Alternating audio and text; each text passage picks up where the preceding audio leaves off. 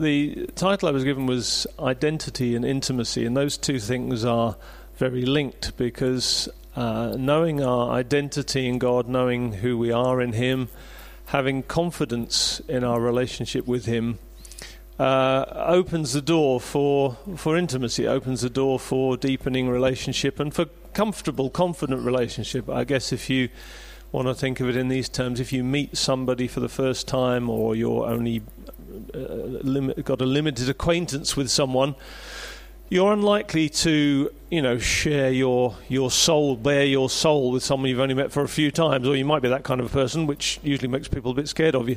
But mostly, we tend to relate to people according to how well we've got to know them, how well we feel they know us, whether we know they love us, like us. There's dynamics of relationships that go on that at human level, but also that's true with God, that if we are not confident or comfortable or certain about how He views us, what He thinks about us, how He wants to engage with us, it will have an impact not only on our daily Christian lives, but it'll have an impact on our prayer life. And as we're particularly focusing on prayer in this seminar, I just want to try and give you some practical things to help with identity that will then lead into intimacy. And hopefully my dream would be that just some little nuggets from this morning would just land in your heart. You're going to forget most of what's said, as happens in every seminar and every session, but there will always be some things that just land in your spirit, that the Holy Spirit just particularly roots in you, and they will produce fruit. So I'm just going to pray that God will help us together, because He knows every one of us. He knows what all of your needs are and your perspectives far more than I do. So I'm going to pray that the Holy Spirit will help us as we look at these things. So, Father, we want to open our hearts to You now and to welcome You, Holy Spirit, among us. We thank You that You are present. We ask, Holy Spirit, that You would do what only You can do. You're the giver of life. You're the one who reveals truth. You're the one who sets us free. You're the one who leads us into all good things that God has for us. So we're asking You, Holy Spirit, we're dependent on You. We're asking You that You would move in these minutes we have together during this session. We pray, Holy Spirit, have Your way. Help me to know when to focus in on something, when to leave it, when to move on. We just ask for Your help with these things, Lord, in Jesus' name. Amen. So just to try and to give you sort of a structure to perhaps, I quite like structure. I kind of like talks where I know, where I'm going, and hopefully when I'm at the end. So I'm going to give you three sort of headings. I'm going to talk about choosing, abiding, and engaging.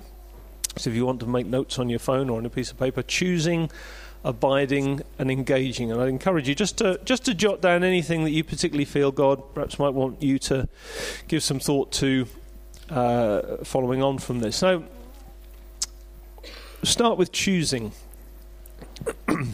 The Bible says that when you know the truth, it's truth. In other words, God's authoritative word, it's truth that sets us free. So it's not feelings that set us free.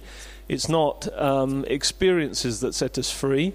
It is truth that sets us free. Now, often when we encounter God's truth, there are experiences, there are sensations, there are feelings, there are emotions, but all of those things are the products of truth actually unlocking something in us that produces an effect. It's like if you open an envelope and there's a check inside it that someone sent you. You might show an emotion of jumping around the room excitedly. That jumping around the room did not produce the money in the envelope, right? It's the money in the envelope that's produced the emotion. So with the Christian life, everything we experience, and God wants us to have experiences with Him. We're not just learning concepts. We're having experiences with God. Experiences of God and with God by the Spirit are really, really important. God expects that. He desires that. He wants to encounter with each one of us this morning. But experiences, if they are genuinely of God, always have their rooting, their grounding, their authenticating origin in truth, in biblical revelation. And one of the most important truths that we can ever get hold of in our Christian lives is the fact that God chose us. So in Ephesians 1, it says this, and I really should have brought a bigger Bible. It says, "For he chose us in him before the creation of the world to be holy and blameless in his sight. In love, he predestined us to be adopted as his sons through Christ Jesus, in accordance with his pleasure and will." So let me just unpack that a little bit. Elsewhere in the Bible it says, Jesus says, "You did not choose me, but I chose you." And the reason he's saying that is when we become Christians, many of you here will already have received Christ and have given your life to Christ and received his forgiveness and accepted him as your Saviour and your Lord. Most of you will be in that situation. Some of you here will be maybe on the edges of that, and you've been brought to Newday by friends or family, or you were bundled into a car at midnight and nobody quite knows how you got here. But a lot of you will be here who are still sort of exploring, well, I don't quite know, where I am yet with this journey. You're on a bit of a journey. But the thing is, every single one of us, when we do come to that point of praying that kind of prayer and acknowledging, yes, Jesus, I receive your lordship, I receive your salvation, I receive the forgiveness that you offer, I repent of my sin, I give my life to you. However we express that in prayer, when we come to that moment, it can feel to us as if we have made a decision based on something that we have decided to do. But the Bible makes it very clear that behind that response, behind that presenting set of things that happens that we do, God has been at work and originally chose us and began working on us and in us and around us long before we ever responded to him. So it feels to us as if we've made a choice and we've accepted Christ, and that was our independent free will choice. But the Bible says no. God was working in you, every one of you that's become a Christian. God was at work in you before you ever even gave him a thought. He was at work in you when you were spiritually dead, when you were incapable of becoming a Christian. Every single one of us born into this world was born spiritually dead. That's what the fall of man is about. Sin has rendered us spiritually dead, cut off from God, not able to find him on our own. We are without God, without hope in this world. We're actually enemies of God. We set ourselves up as those who are in charge. We do not want to know anything about God. We do not want his rule over us. We live independently as people in the world, completely refusing and not even interested in God whatsoever. That is how we are born into this world. Every single one of us. No person can make themselves a Christian because we're spiritually dead. It's like going into a graveyard and telling everybody to get up. Nothing will happen. If you go into a room full of people and say, you all need to come to know the Lord, and you think, actually, I've persuaded them through my testimony, through my words, and people respond, you think, oh, my words did that. No, if anyone ever responds to the gospel through anything you say to them, it's because God, the Holy Spirit, is at work in them long before you got on the scene. There's something God does in us before we are even aware of it, and it's called being born again. God brings our dead spirits to life. It's a mystery how that happens, when it happens, how it happens. We don't necessarily feel it happen. Our first awareness of it is that we feel ourselves believing in Jesus and we respond to him. So it's important we understand we didn't accidentally stumble into the Christian life. God has predestined every single one of you who knows him from before the creation of the world because he loves you, he chose you, he wanted you. You have been chosen by him. There is something God did before the Bible says Jesus is the lamb slain before the foundation of the world. Even in God's heart, he knew all that was going to happen, and he'd already purposed Jesus would be given for you and me so that we could be brought into relationship with the Father. And then because God knew that sin, our separation from God, was not possible to just the wages of sin is death. Death was what was coming to us. It was what we were due. It's the inevitable consequence of turning away from God. Death comes into the world, which we've seen ever since Adam and Eve. Death and sin and the brokenness in the world are the result of our sin, and we can't fix it. It can't be fixed. God knew that death had to be dealt with, and sin had to be dealt with. So how he did that was he sent Jesus, who lived the life that we should have lived but couldn't live. Jesus lived a perfect life, never sinned, was never separated from God, never turned his back on God, lived the perfect life that you and I could never live, and that no human being has ever managed to live. And he was crucified on the cross in our place, on our behalf, taking the full weight of punishment of the world that we deserved on his shoulders. And as Martin Luther says, at that moment this amazing divine exchange took place where all of our sin was placed on Jesus instead of being visited on us, and all of Christ's righteousness was placed on us instead of him. We became the righteousness of God. What Jesus did on the cross brought us into God's family, so that all of our sin, all of our shame, all the wrong things you and I have ever done, are doing, or will ever do, Jesus paid for all of that, took it, nailed it to the cross. It's defeated. Death is defeated. You and I, if we know Jesus, are going to live forever. Even when our body dies, one day we'll be raised to life with an incorruptible body. Jesus has done all of that for us, and we sing songs about the justification of God, of freeing us from sin. We sing songs about the cross and the victory of the cross, and all of that is absolutely true, right, and marvelous. And if we stop there, it would be enough still for the rest of our lives to give thanks to God that he presented his son as a sacrifice so that we would know life. Amen? It is a tremendous thing. We can never tire of thanking God for giving Jesus to us.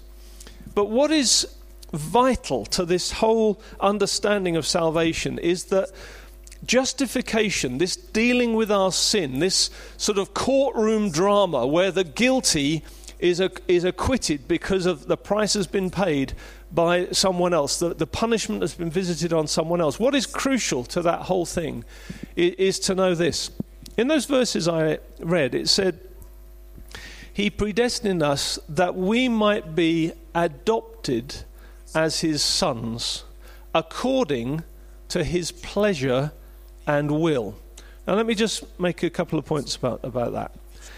Justification, or Jesus dying on the cross in order that our sins were forgiven and dealt with, justification doesn't necessarily have to lead to adoption. In other words, if you were accused of a crime and that you were guilty of, and you were in the court and the judge was there listening to the case for the defense, prosecution, and someone came in and said, look, I'm going to pay the fine for this, I'm going to take the punishment for this person can go free because I'm willing to take to pay for what they've done. And the judge looks at that and thinks, yes, justice is done by that, so you're now free to go. It is not necessary to the legal process for the judge to then turn to the accused and say, and by the way, I'm going to adopt you into my family. If that were the case, judges throughout this land would have thousands and thousands of adopted children living in their houses. There would be families of thousands and thousands of people if the legal process meant that every time someone was declared not guilty, the judge had to adopt them. The point I'm making is, adoption is not necessary for the legal process to take place. You and I could have been forgiven for our sins, justified before God, receive eternal life, restored back to righteousness before God, and yet he could have left us at a lower level of relating to him, where we never knew him intimately other than as the one who has forgiven us. That would still have been incredible, but the Bible doesn't say that justification was God's main point. The Bible says that God chose us to be justified? No. God chose us that we would be adopted as his sons. You see, adoption, in other words, God making you and me his sons and his daughters, God having relationship with us at that intimate level, that was always in the heart of God when Jesus went to the cross. And it says in Ephesians there that we read, he predestined that we would be adopted according to his pleasure and will. Not according to the legal necessities that had to be done. According to his pleasure and will. That means for you and me today, if you've become a Christian and received Christ into your life, you have been adopted as God's son or daughter, and the reason that has taken place is because it gives him pleasure to have you in his family. Now, getting hold of that truth and letting that truth really sink deep within our lives is the foundation for everything else in the Christian life. In actual fact, I would say understanding the doctrine of adoption, understanding what God has done and why he did it, is actually foundational to the gospel. We can't make any progress in the gospel until we understand that God desired to adopt us. Through the death of Jesus on the cross, he made a way to adopt us, and through the power of the Holy Spirit, he puts his Spirit within us so that we know him as Father. So there is an objective truth to it that is really important. And the other thing to go on to say from Ephesians as well is that I'll turn to Romans. That's a better. Well, I'll quote it without looking for it because the Bible's too small. In Romans it says, "For he did not give us a spirit that leads again to fear, but he gave us a spirit whereby we cry, Abba, Father." In other words, the truth I've just told you from the scripture, if I now say to you, right, try really hard to believe that, some of you will think, yeah, I can just really get that straight away. Others of you might think, well, I hear what you're saying, but it's just like bouncing off me. Does God really see me as his child? Does he really feel that intimately about me? And the reason we will have all sorts of different responses to that in this room is because every single one of us in this room has got lots of different experiences of what it means to be a child of someone. So some of us may have had good experiences of family life or of fathers. Others of us, you may be here and it's a bit of a nightmare for you even now. And you think, man alive, to be adopted into a God's family, well, I don't really know what a good family feels like. I wouldn't really know what I'm supposed to feel. What do I do with that? Some of you might be going through all sorts of strange things. There might be all sorts of dysfunctions and pain and difficulty. And I would say that particularly for your generation, particularly in the West and particularly in the UK, family dysfunction is such a big issue that I don't have to be a prophet to say that within this room there are going to be numbers of people who have come from, even this week, come out of situations back at home, and you're perhaps even thinking when you go back home, man, what's it going to be like? It's really difficult. And with parents or separation or divorce, or you live with one and not with the other, and or step parents and all kinds of stuff. There's all kinds of stuff. So for me to just lob out scripture text to you and say, well, that's true, so really try hard to believe it. For many of us, we think, man, I don't know. What do I do with that? I want to believe it. Actually, in fact, I do believe it because it's in the Bible. But do I feel it? Whereas the Bible says he sends his Spirit whereby we cry, Abba, Father. It's the job and the work of the Holy Spirit to produce within us feelings that make us cry out in radical awareness and reality of knowing the reality of it, make us cry out, Father, you really are my heavenly Father. That's the work of the Holy Spirit. Now I'll come on to how that takes place in a moment, because there is instruction in Scripture about that. But just to perhaps help you understand, just from my own story. Now, my father died when I was 9. I was very young. I can't remember much about him. I can't really remember his voice. I can't remember much about him at all. And so most of my life, I grew up without a father at home. My mother remarried in my late teens, so I know what it's like also to have a stepfather who we didn't get on at all to start with. And later on, amazingly, he came to know the Lord and had a remarkable conversion, and we became very close.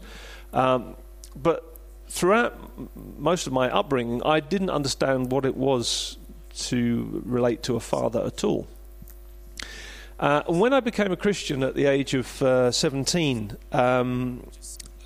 I can remember distinctly having an experience of the Holy Spirit. I mean, I came from a church background that didn't particularly believe in the power of the Holy Spirit or gifts of the Spirit or anything like that, so I hadn't been taught anything other than there wasn't anything to encounter. So if you don't know what there is, you don't get it.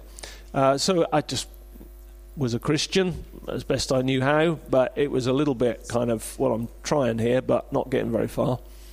And I can remember one night I felt God speak to me in what I can only describe as a deep way in my heart. It wasn't audible, but it was nevertheless so compelling that I knew it was not from my own imagination. And I felt God say, I want you to kneel by your bed and pray. And so I did. I just knelt there and didn't really know what to do next because he didn't tell me. He just said kneel there. And all I can say is there was a moment of encounter when God met with me. I would say it was when I was baptized in the Holy Spirit, which I'll come on to explain a bit more about in a minute, where although I was a Christian and the Holy Spirit was indwelling me, so you can't be a Christian unless the Holy Spirit is indwelling you. So we're born again of the Spirit lives within us. But there's a difference between indwelling and infilling. And the Bible says, even in Ephesians chapter 1, verse 14, I think it is. I'll just try and read this because it's an important verse. It says, having believed, you were marked in him with a seal, the promised Holy Spirit. Having believed, right? So after believing, believing is what you do first. Having believed, you were marked with a seal. So something, the Bible says, takes place that is different from conversion. It can happen at the same time as conversion, or it can happen sometime later. And I'd come to know the Lord, so having believed, I'd believed. God marked me with a seal, the promised Holy Spirit, and he came upon me in that moment. I didn't particularly manifest any spiritual gifts or anything like that at that stage because I didn't know anything about them. I didn't know anything about speaking in tongues or prophesying or any of those things at all. I just had an encounter with God. And what happened then, in that moment, was the Holy Spirit made me aware that God was my Father. Something within me cried, Abba, Father. And from that day to this day, I've never had any problems whatsoever knowing intimacy with God. Because God, the point was this, God cleared out of the way in me all the barriers and the obstacles and the hindrances that would prevent me from really understanding what it was to have a relationship with God as Father. I didn't clear them out of the way. I didn't think my way through it and do mental gymnastics to make myself understand what it was to be loved by God. God, by the Spirit, did it. Now, I want to say to you, each one of you will be at different stages in your walk with God. I can say this, that God wants to, by the Spirit today, give you greater and greater degrees of intimacy and revelation as to your adoption as sons and daughters. He will want to keep doing that. So we grow in it. Paul talked about, I pray that you would grow in height and width and length and breadth, knowing the greatness of God. So there's always more to know. We never get to the end of it. But we should be constantly on a journey where we're experiencing more and more of the intimacy of God because we know our identity in God. Does that make sense? Hello? You can talk to me. Does that make sense? Right? So there's something God does to us and in us by the Spirit. Now you might think, okay, well, how does that happen? How can that happen today? What do I need to do? Well, Jesus in John chapter 7, verse 37, he said this: if a man or woman, he said, if a man is thirsty, let him come to me and drink. And out of his innermost being will flow rivers of living water. By this he meant the Spirit, who was later to be given to those who believed. So all you and I need to be in order to receive from God is, number one, we need to be convinced that the Bible promises it, that the truth that I read at the beginning is true, that God has adopted us as his children. He wants to have that intimate family relationship with us as sons and daughters. We need to be persuaded that's a promise, and the promise is for each one of us. We also need to be thirsty, and we need to say, Lord, I want everything you've got. I want everything you've got. In actual fact, Lord, I can't really rest until I get from you what I'm hungering, thirsting for. This isn't like a mild interest. Jesus didn't say, well, if a man is mildly interested, let him come to me and we'll have a little discussion and see what can take place. No, if a man is thirsty. Thirst in the New Testament was a serious business, because it wasn't like, oh, I'm a little bit thirsty, I think I'll go and get a can of Coke. No, it wasn't that. Thirst, well, I've got to get some water here because I don't know where there isn't water on tap. There was no running water. You had to find water in wells and brooks and streams and things. Water was a serious business. So if a man is thirsty, let him come to me and drink. Jesus is offering hope in a desperate situation. You say, if you're really thirsty, if there's something within your spirit that says, I'm just so thirsty for God, nothing else will do.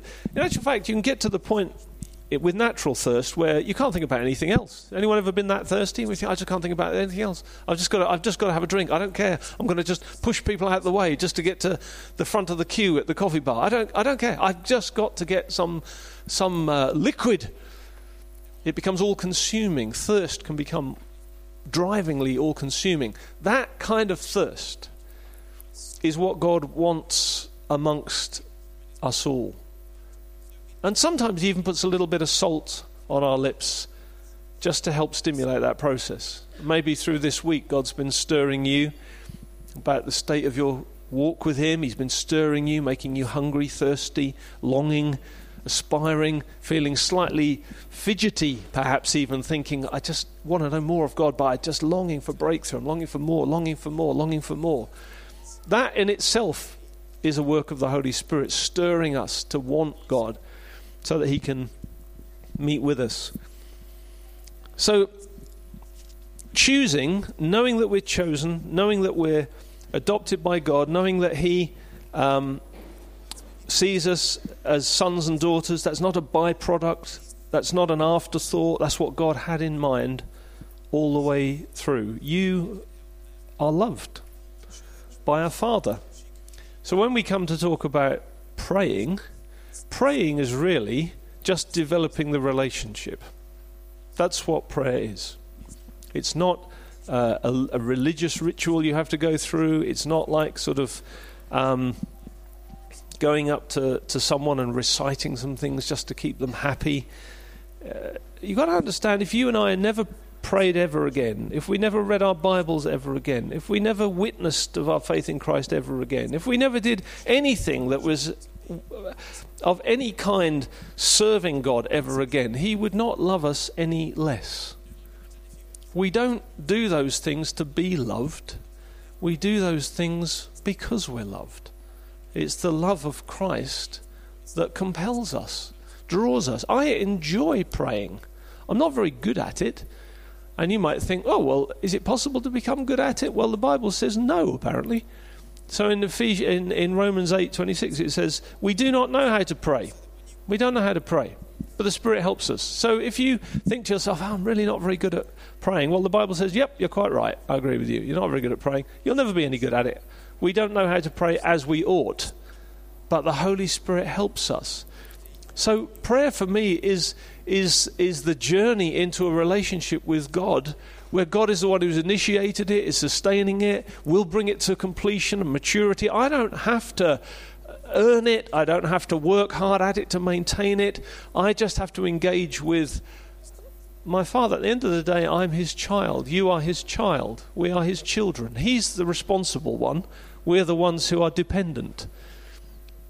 And maybe for some of you who have grown up in a home where you've had to grow up very young and become the parent in some cases, had to sort of take responsibility at home very young. What that can mean is that we end up taking over responsibility when it comes to our relationship with God. And we feel that we have to sort everything out. Whereas actually, the first thing you and I need to do is to learn just to let God be our Father. And to realize, you know what? He loves me. He loves me. I don't need to know anything other than that. He loves me. That's where we start. That's base camp. He loves me. He chose me. And he wants me to flourish in that. So choosing is really important, and that bedrock of truth and the experience of the Holy Spirit, making that real, and we'll get some opportunity just to pray for you at the end of the meeting, because I believe the Holy Spirit is a work of the Spirit. It's not a work of your mind or your emotions. It's a work of the Spirit. The Holy Spirit will always fall where ground is thirsty. So if you're thirsty, he will fall upon you. He will infill you, and I'm believing that. Revelation will take place. Perspective will be changed, not by you trying to do it, but the Holy Spirit will do some things, because he's the one who does that. Having believed, you're marked with a seal, the promised Holy Spirit. Some of you may receive the infilling of the Holy Spirit for the first time. Second thing, very quickly, is you think, well, okay, if that's true, how do I then live a life? I've been a Christian now, 40 years. 40 years. I'm really old. 40 years I've been a Christian. And you think, well, how do you sustain that? Well, Jesus said in John 14, he talks about abiding. And you can look up these verses for yourself and read them later. But if you just want to look up, just look up John 14:15. Read those chapters. Jesus talked about abiding. And he uses the image of a vine.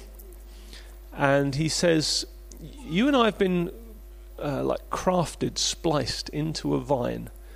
And what happens is the nourishment from the root of the vine comes up, and we're like branches that have been spliced in. And all the nourishment of God, all the life of God, all the power of God, the energy of God, the forgiveness of God, the goodness of God, the changing power of God flows from the vine up into the branches. We don't, as a branch, we don't produce life within ourselves. We're not. If the branch was cut off on its own, it would wither and die. Jesus uses that image to say, the way you flourish as a Christian is just to stay connected. Stay connected into the vine. Just keep drawing on God. Keep drawing on him. Keep available to him. Keep in a dependent position. See, branches are dependent. They're not proactive. You never find a proactive branch on a tree talking to the trunk of the tree or the roots of the tree and saying, I'm here guys. A branch is a product. A branch relies completely on the trunk and the roots for its nourishment, its sustaining. You and I are only kept as Christians, we're only kept near to God because of the nourishing, sustaining power of the Holy Spirit. And Jesus says, if you want to be fruitful as a Christian, abide, remain, stay close, stay close, stay close. One of the most important lessons I've learnt when it comes to prayer is that it's important to give God my attention and my time. Now, those can sound like the same thing, but they're not. It's possible to give someone my time, but I'm not giving them my attention. You ever had a meeting like that with someone? You think, I'm talking to you, but you're thinking about something else. Yeah? So you can give someone your time, but you're not giving them your attention. Likewise, you can give someone your attention, but you may not have a lot of time to be with them right now. But they know that your mind is on them, that they're deeply in your thoughts. You care deeply about them. You're thinking about them a lot. Your attention is on them, but for whatever reason, busyness or whatever, you can't give them a lot of time at the moment. Now, what God wants from us as a lifestyle is that we give him our attention That means we live life, even when we're very busy and there's lots of other things going on, and you can't get a lot of undistracted time with him, we can still live giving him our attention. So our attention is constantly toward the Lord. And then we also need to give him our time. Now, the thing with prayer is that it's not essential to give God hours and hours of time before prayer is fruitful or helpful or effective. But it would also be true to say that the more time we learn to give God and the more time we just give him throughout life, it will have an effect both on answers to prayer, and it will also have an effect on our growth in God. Now, depending on our personality, some of us are introverts, and we like hands up if you're an introvert. You probably won't even want to put your hand up to that question if you're an introvert, but put your hand up if you're an introvert, right? And you like solitude, walking on the beaches, just kind of journaling, be at your own company. You're energized by your own company. How many people are energized by their own company? This is a great place on a campsite to be, isn't it, if you're an introvert? Energized by your own company. Introverts will usually have to go and sit in the toilets for 10 minutes every now and again just to find themselves again, because there's just too many people. Hands up if you're an extrovert. You're energized by being with people and by noise and hustle and bustle and energy and activity, and it doesn't matter what it is as long as it's noisy. You're just energized by people. Give me people. Well, now there are challenges for both types of people when it comes to prayer. Extroverts will probably find it difficult if I said to you, well, what you need to do is to read your Bible and journal and meditate on Scripture for sort of half an hour a day in silence and, get away from everybody and just really think deeply about it. You'd be thinking, man alive, what have I done wrong? Because it's just going to be very difficult for you to engage in that kind of thing. If I said that to the introverts, they'd be, oh, yeah, bring it on. You're talking, I'll buy the biggest journal I can think of. I'm just going to be there. I'm in the zone. Well, I'm loving it. Sounds great. Now, what we have to do is just realize that find what works for you, what helps you give attention and time to God. Find whatever works for you and then do it. If it's best for you to go for a walk, buy a dog. I don't know. Just whatever you need to do that actually you think, well, I have to take the dog for a walk every day, so I'm just going to have to pray. Whatever you need to do to help you connect with God regularly in a sustained way through your lifestyle, do it. I believe it was Spurgeon, or it's quoted as being Spurgeon, but it sounds good, so I'll say it was him who said it. He was asked, how often do you pray? And he said, well, all the time, but never more than for 10 minutes at once. In other words, that he believed in sort of constant prayer through the day, but he would often sort of break that up into sort of sections, so because it was easier for him to concentrate that way. Other people you'll find will speak to you and they say, oh yeah, I was able to really have a good hour with the Lord this morning or whatever, and you think, wow, that's impressive. But to them it's not difficult because it's just how they're wired.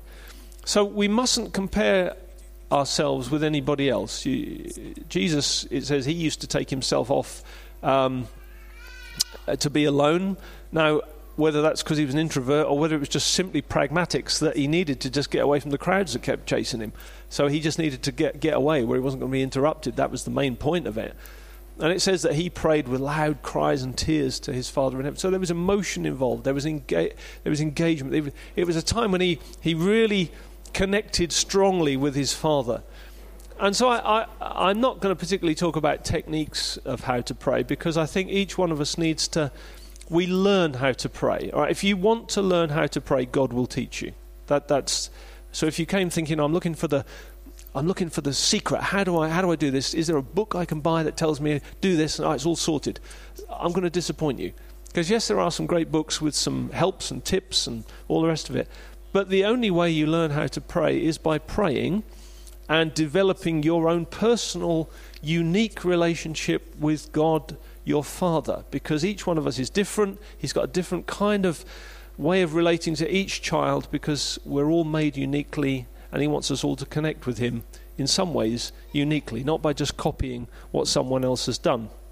There are certain things I could tell you that I've found helpful over the years, but I think at this stage, all I want to do is if at the end of this you're more thirsty for the presence of God, and you're more thirsty to know your adoption as sons and daughters, and you're more secure in the fact that you know actually God has pursued you from the beginning, you haven't pursued him, and out of that there's a longing in your hearts to just give him your attention and your time more and more and more as you grow, then job done, because you will find how to pray. You will find that. You will learn how to do it. All I would say is keep working at it, even when times are tough, even when it feels like you're praying in cold blood. Do it. You don't have to feel a certain way for prayers to work. The Bible says, present your requests to God. It doesn't say present your requests to God when you're happy or when you're feeling really on point and able to concentrate. It just says present your requests with thanksgiving. Now that's not reliant on our emotions. It's not reliant on whether we're in a good time or a bad time. You just do it. You just keep doing it. And my experience would be sometimes I have fallow times of spiritual encounter where I just, you feel like you're praying to the ceiling. I just keep going. Sometimes I've had times when I've sat down to pray, and 15 minutes later you're staring out the window thinking, what am I doing? I haven't done anything. And in the end I've said to God, Lord, that to me seemed a complete waste of time, but I'm here for you. I'm here for you, so I just give that 15 minutes to you. Do what you can with it. I believe even that, God is able to do more than we ask or imagine, is what the Bible says. So our prayer output is not dependent on us being really spiritually on point. It's not dependent on our clever words. It's not dependent on how much Bible you know, or how strongly and loudly you pray, or how persistent you are. It's not dependent on any of those things. It's dependent on this. God loves you, and he's able to do more than all we ask or imagine. So even our limited prayers, he's able to go way beyond in answer what we put in as an input. So stay abiding. Just keep abiding. Give him your attention and your time. I enjoy God's company. Genuinely, I do. I enjoy his company. I enjoy being with him. It's not a chore for me. I love being with him because he's always saying things that are pretty cool. He's always saying things that help me. God never ever says anything that will tear us down. He only ever says good things. Even when he's telling us off or correcting us, it always makes us feel better because it's liberating. If you ever have voices in your head telling you you're rubbish, God doesn't think much of you, you're a rubbish Christian, that is not God. That's the devil. God will never say anything that doesn't liberate you ultimately. Even if there's sin in your life and he's saying, do you know what, you need to stop doing that, you will always feel the warmth and love of a father's love releasing you from something that actually isn't doing you any good and is ruining your life. You won't have fingers pointing at you saying you're rubbish, you're useless, you're hopeless. God doesn't do that. He only ever wants to free us, save us, redeem us, care for us, make us better. I mean, it's almost too good to be true. But that's why Jesus went to the cross, so it can be true. So it really can be true that we have a Heavenly Father who says, they're my boys, they're my girls, I love them. And I'm working in their lives, and I've got a plan for their lives. And if they abide and they just keep doing what I ask them, we're not going to go off course. We're going to make it. We're going to keep going. I've got much fruitfulness for them. I've got loads for them to do, for them to be really fulfilled in what I've created them to do, and unlocking all the gifts and the calling and the talent and the aspirations within them. I can see it all within there. This potential. I'm going to unlock it. I'm going to bless them. That's how God thinks about us every day. So when we pray, we're just engaging with his agenda. We're not trying to persuade him to bless us. We're just trying to say, Father, here I am. I want to be closer to you. So last little bit, just want to talk about engaging. And I'll just very, very quickly touch on this because the only kind of instruction we have in Scripture to the question of, well, how do we pray, is when the disciples asked Jesus that same question. And it is fascinating to me, Jesus didn't teach the disciples how to preach. He told them to go and preach, but there's no record of him telling them how to do it. So it might have been awful. But we don't know we don't know what techniques they used or anything like that. It's not recorded for us. What is recorded for us is where they asked Jesus, how do we pray? And his answer was, when you pray, you say this. And then he gave them what we know as the Lord's Prayer, which is really a set of marker buoys on the journey. So, Father, our Father, hallowed be your name, your kingdom come, your will be done on earth as it is in heaven. Give us this day our daily bread. Forgive us our sins as we forgive those who sin against us. Lead us not into temptation. Deliver us from evil. For yours is the kingdom, the power and the glory forever and ever. Amen. And what I would suggest is if you want just, some of us are quite practical, so you might want to go from here and think, right, how do I practically start to build a sustainable prayer life? I would say just take that model and don't recite the prayer as a prayer. I mean, you can do that, but that's not, I think, what Jesus was getting at. And what I try to do, whether I've got 10 minutes to pray or whether I've got an hour to pray, I will just break that prayer down into headings. So I always start Father. And I just thank him, draw near to him, engage with God as Father before I do anything else. Then move on to hallowed be your name. So I'll then think about some aspect about God's character or his nature, give him thanks for that, say, Father, thank you that you're kind. You're so kind to me. Thank you for the kindness I can see all around me to other people. Lord, you're kind in this situation. You've really been kind there. Just pick up on a characteristic of God and hallow his name. Bless his name for what he is. That can be a different attribute every day or whatever, or something that just particularly comes to you. Thy kingdom come, thy will be done. That's where you really get stuck into your list of, right, Lord, break out in this situation, save my parents, save my brother, help me at this exam I've got, help me to know what to do about that job offer I've had, let your kingdom come, Lord, heal this situation that my friends are going through. Well, you're starting to really ask him to do some stuff. You get into the war room at that point. Let your kingdom come, let your will be done. Lord, show me what to do. Help me in that relationship. Is that relationship of you? Tell me what to do. Help me, Father, to line my life up so it's pleasing to you. Give me daily bread. Lord, you know I'm going to uni, I need a job when I get there. Give me the daily bread I need. Give me a job. Help me, Lord, to have all that I need. So you start praying for provision. Forgive me for my sin. I want you to notice, please notice this, forgiveness for sins comes quite a long way down the list. So never start by saying, Lord, I'm coming to you. I just want to confess all the bad things I've done and just clear that out of the way. Lord, I'm such a terrible sinner. I know I let you down here. I got angry with a cat. I kicked my brother. I did all sorts of things I shouldn't have done. But Lord, I just come to you asking you to forgive me. I tell you what, if you start like that, the devil will just come alongside. He'll give you a spade as you're digging the hole for yourself. And he'll say, yeah, there's a few more things you did wrong as well. He'll just keep reminding you more and more things. So you actually start your prayer time just being able to peep over the top of the hole that you've dug for yourself. Jesus didn't say, clear the decks before you come to me. He said, start Father. You can deal with the sin stuff, if stuff comes to your memory, a bit later on. So do it in the order Jesus said, and then forgive those who sinned against us. Make sure if you're harbouring any ill will towards anyone, just release forgiveness. Give forgiveness. Give forgiveness. You might have to do that again and again and again for some people, but do it. And then lead us not into temptation, deliver us from evil. Just pray, God, keep me safe, keep me from making stupid mistakes, keep me from getting involved in wrong relationships and wrong things. Deliver me, Lord, help me. Yours is the kingdom, the power and the glory. You will do it all.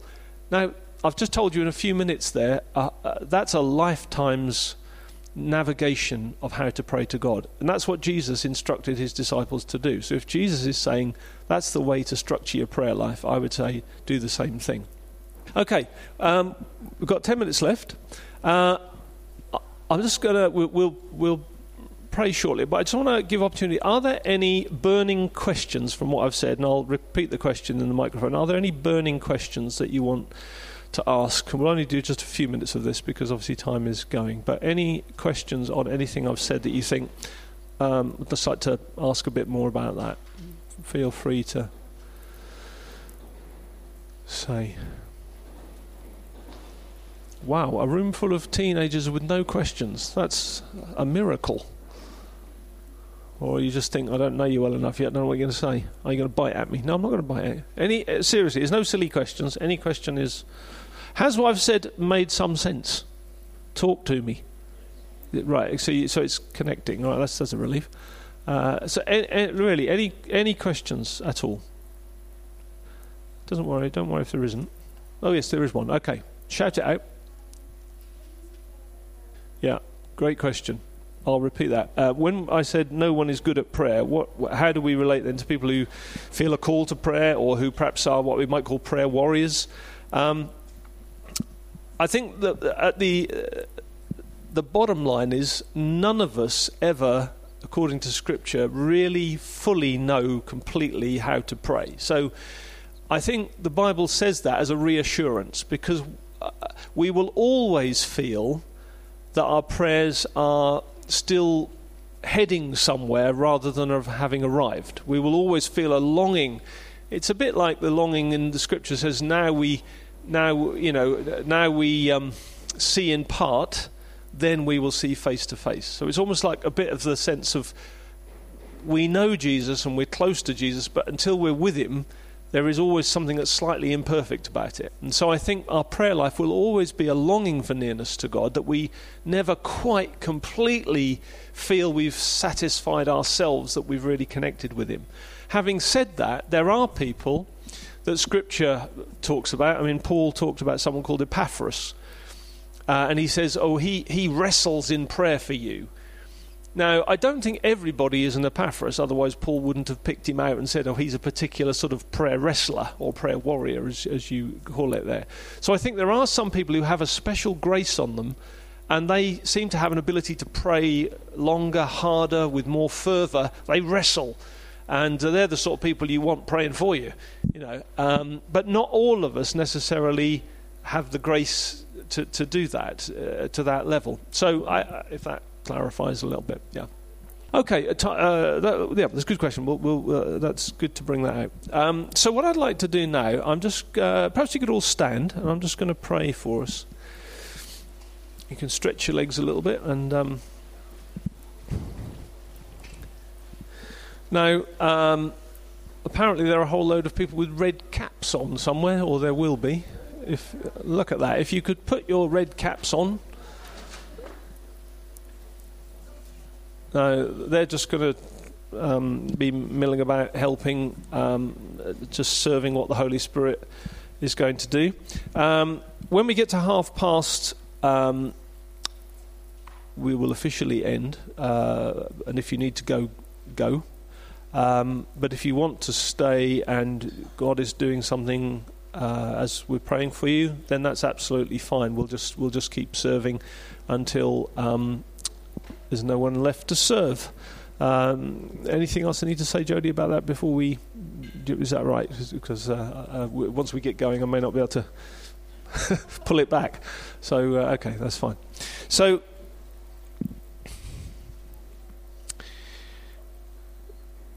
what's really important now is firstly that you're thirsty for the Holy Spirit. Because if you're not thirsty, then he can't water, he can't quench something that isn't there. Now, I think most of you are thirsty, otherwise you wouldn't be here. Unless you took a wrong turn and you're in the wrong seminar and you didn't like to leave. But most of you, I think, are here because you want to be here, because you have a hunger for God, you have a thirst for him, and you want more of him. And Jesus said, actually, all you need to be is thirsty. Don't need anything else, just be thirsty. And believe his promises. Jesus has made promises. In the book of Acts, it said, when Peter was preaching, the Holy Spirit fell on them. There was an infilling. And he said, this promise is for you, your children, for their children, and for all who are afar off. All. That means this generation now, here, today. All. If you're not part of all, then you don't qualify for the promise. But you are. Every single one of us is part of all. A promise was made that the Holy Spirit has been given for all who the Lord our God shall call.